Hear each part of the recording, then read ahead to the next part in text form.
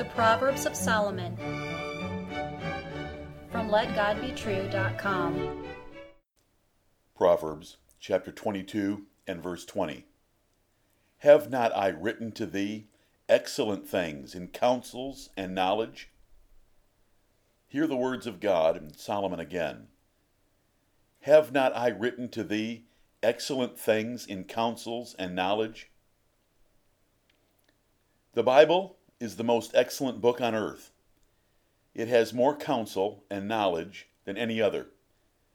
Reading any other book is vain and vexing in comparison.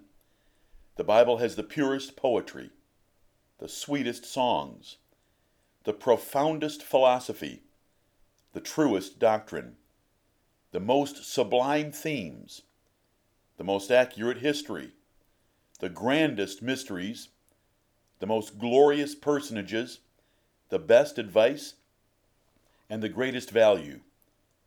The Lord Jehovah, Creator of all, inspired every word of the Bible. It is as relevant today as ever, for he designed it for all generations. Solomon asked his son to humble and apply himself to the words that he had written for him. He wanted his son to have the pleasant reward of truth. He wanted the words in his son's heart and mouth. He wanted the words of truth in his heart, so he would trust in the Lord.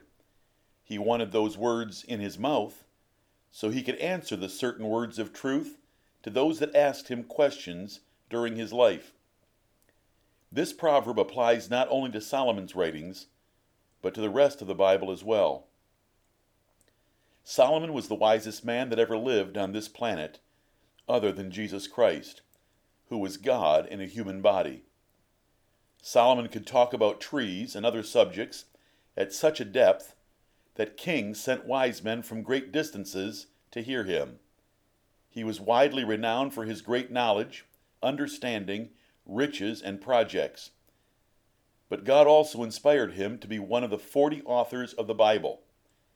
He wrote this collection of Proverbs, a book of philosophy called Ecclesiastes, and a love song called Solomon's Song, which are 3 of the Bible's 66 books.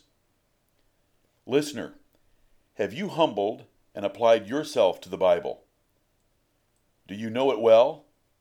Is it hid in your heart? Is it fitted in your lips? Can you give it certain words of truth to those that ask questions? Do you know how excellent it is in counsel and knowledge? Or is it just a dry, holy book of the Christian religion to you? Do you falsely presume it is only for ministers or theologians? Do you prefer the animated version from Disney? There is no light or truth anywhere in comparison to the Bible. You cheat yourself to ignore it.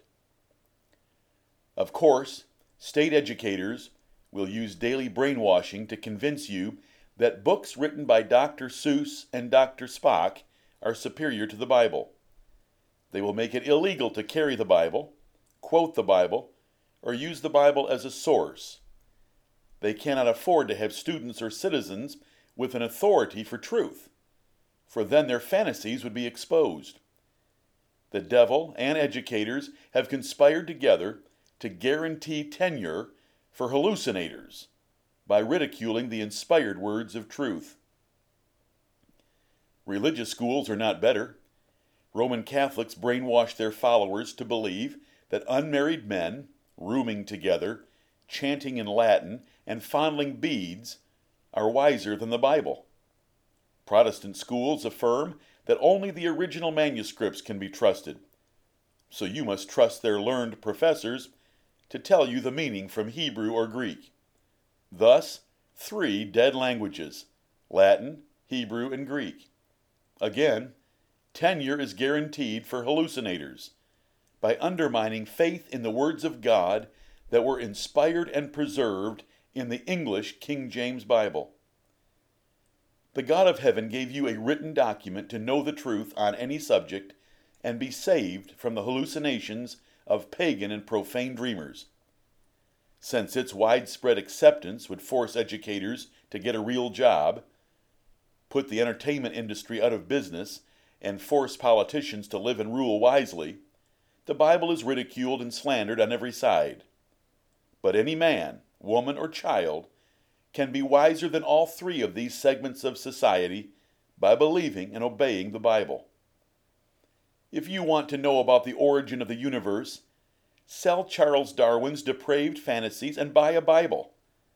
In the few minutes it takes to read Genesis chapters 1 through 3, you can know everything about the creation of the heavens, the earth, the sea, all plant life, all heavenly bodies, all animals, birds, and fish, and the origin and names of your first parents.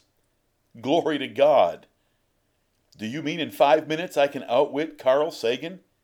Easily. Are you interested in geography or geology? What formed the Grand Canyon? Curious about those buried mammoths in Siberia that have stomachs full of tropical vegetation? Wonder no more. Read Genesis chapters 6 through 9, and you can learn about the worldwide flood that drowned all living creatures but for Noah, his family, and the animals he saved for you on the ark. Are you confused by the great variation of languages throughout the earth, especially since your teachers told you that all men evolved from one salamander that wanted to walk on 2 legs and go to flight school to be an astronaut? All you need is Genesis 11 to find out that God confused mankind's one language into this great diversity at the Tower of Babel, when they would not obey his command to separate and populate the earth. Are you unsure about capital punishment? Get sure from Genesis 9:6. What do you think of same-sex unions?